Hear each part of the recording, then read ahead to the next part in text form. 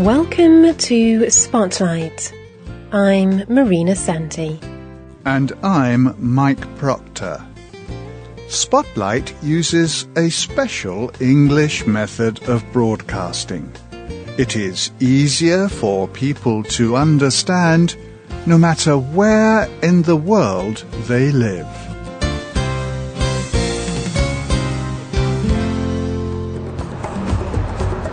A young woman runs through city streets. She runs for exercise, to stay healthy. She is about to have an amazing experience. The woman's name is Jacqueline Novogratz. She is from the United States, but she is in Kigali, the capital city of Rwanda. Suddenly, Jacqueline stops. She sees a small boy. He is wearing a blue shirt. But this is not just any blue shirt. She recognizes the design. When she was a child, she had owned a shirt like it. But she had given it away many years before. Jacqueline runs to the boy and looks more closely at the shirt. It is the same shirt she had given away in the United States. Today's Spotlight is on Jacqueline and her organisation, the Acumen Fund. The blue shirt became an example for her. When she gave it away, she did not know where it would go. Now she was connected to the boy through the blue shirt. But she was not just connected to the boy.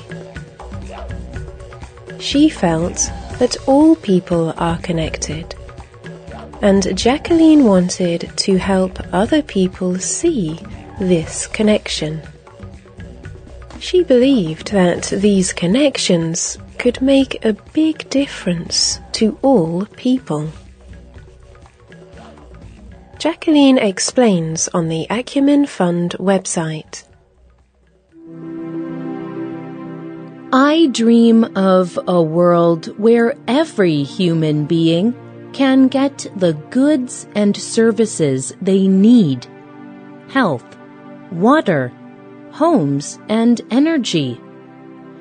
This way, they can add greater purpose to their lives. Imagine a life where you cannot pay the school costs required for an education for your children. Then, a child gets sick, or bad weather destroys your home. We need to find ways to get services at low cost, so people are not always in those bad situations. Jacqueline wanted to connect rich people and poor people. She wanted to connect business people and their communities. And this is why she began the Acumen Fund. The Acumen Fund invests in people who have good ideas to improve their own poor communities. They give loans and other support to businesses. This method of support does not see poor people as victims without hope. Instead, it sees poor people as business people of the future. Jacqueline fears that people lose honour when they just receive aid. Receiving aid can also stop people from using their own skills to solve problems. They begin to depend on the people who give the aid. This is why the Acumen Fund looks for good business people who want to improve their communities. And this is why the fund gives loans, as well as other kinds of support. She says, "What makes the Acumen Fund different is that we find solutions. These solutions remove those barriers from individual families. Then they have a better chance of solving their own problems. We invest in some of the best experiments in the world. When we find those things that work, we have a model. We can share that model with the rest of the world."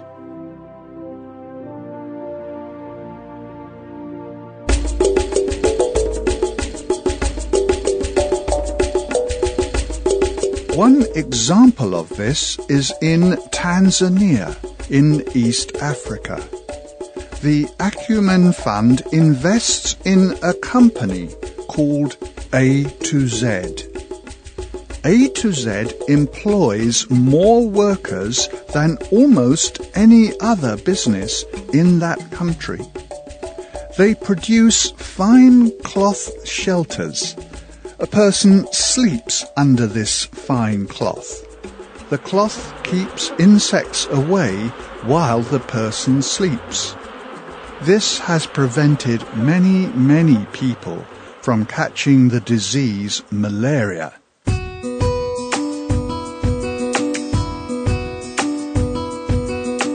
Another example of the Acumen Fund's work is in the Indian state of Bihar.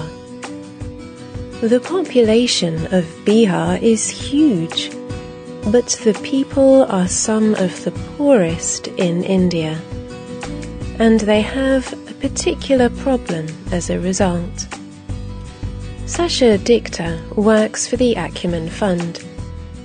In a talk to the organization TED, he explained, 90% of the people in Bihar do not have electricity.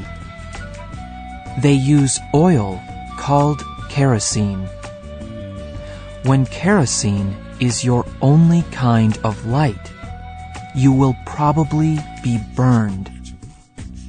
Also, you will use it as little as possible. Worse, the smoke from the kerosene and from stoves kills people.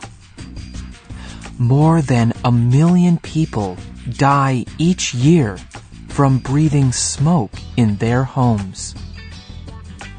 Also, they are spending 10 to 15% of their pay to buy these dirty fuels. When we see a problem like that, we do not try to solve it. Instead, we look for a person who can.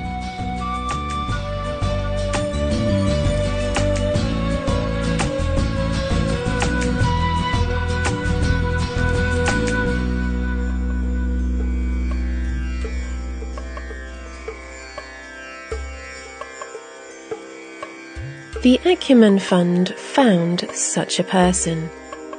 His name is Gayanesh Pandey. Gayanesh was raised in Bihar, but he worked in America as an engineer. He could not stop thinking about the kerosene problem in Bihar. His answer was rice. Farmers in the area grow a lot of rice.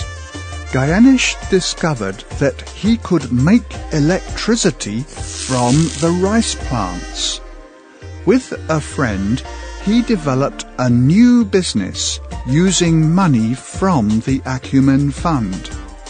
Now, many villagers use the waste from rice plants as fuel. Using generator machines, the waste produces low-cost electricity in many villages. Raghunath Prasad Chauhan is a farmer with 4 children. He explained to the Acumen Fund, "It was dark, and because of that, there were so many problems. People stole, and snakes and dogs would bite. My children could not study at night. Since the electricity came, my children can study at night. It is also good for business. I used to live in the dark. Now I live in a world full of light. It makes me feel happy from the bottom of my heart." These are just 2 of the many business ideas the Acumen Fund supports in Africa, India, and Pakistan. Their projects include clean water projects, toilets, healthcare, and many more areas. And it all began with a little girl giving away her blue shirt. Now, Jacqueline Novogratz uses her story to encourage big businesses and young people with money to invest in poor people with good ideas. We leave the final words to Jacqueline Novogratz. In many ways, this is the most exciting time in history. We have the tools, the resources, the skills, and the ideas to solve the big problems of poverty. But it will take all of us, every one of us, to make that happen.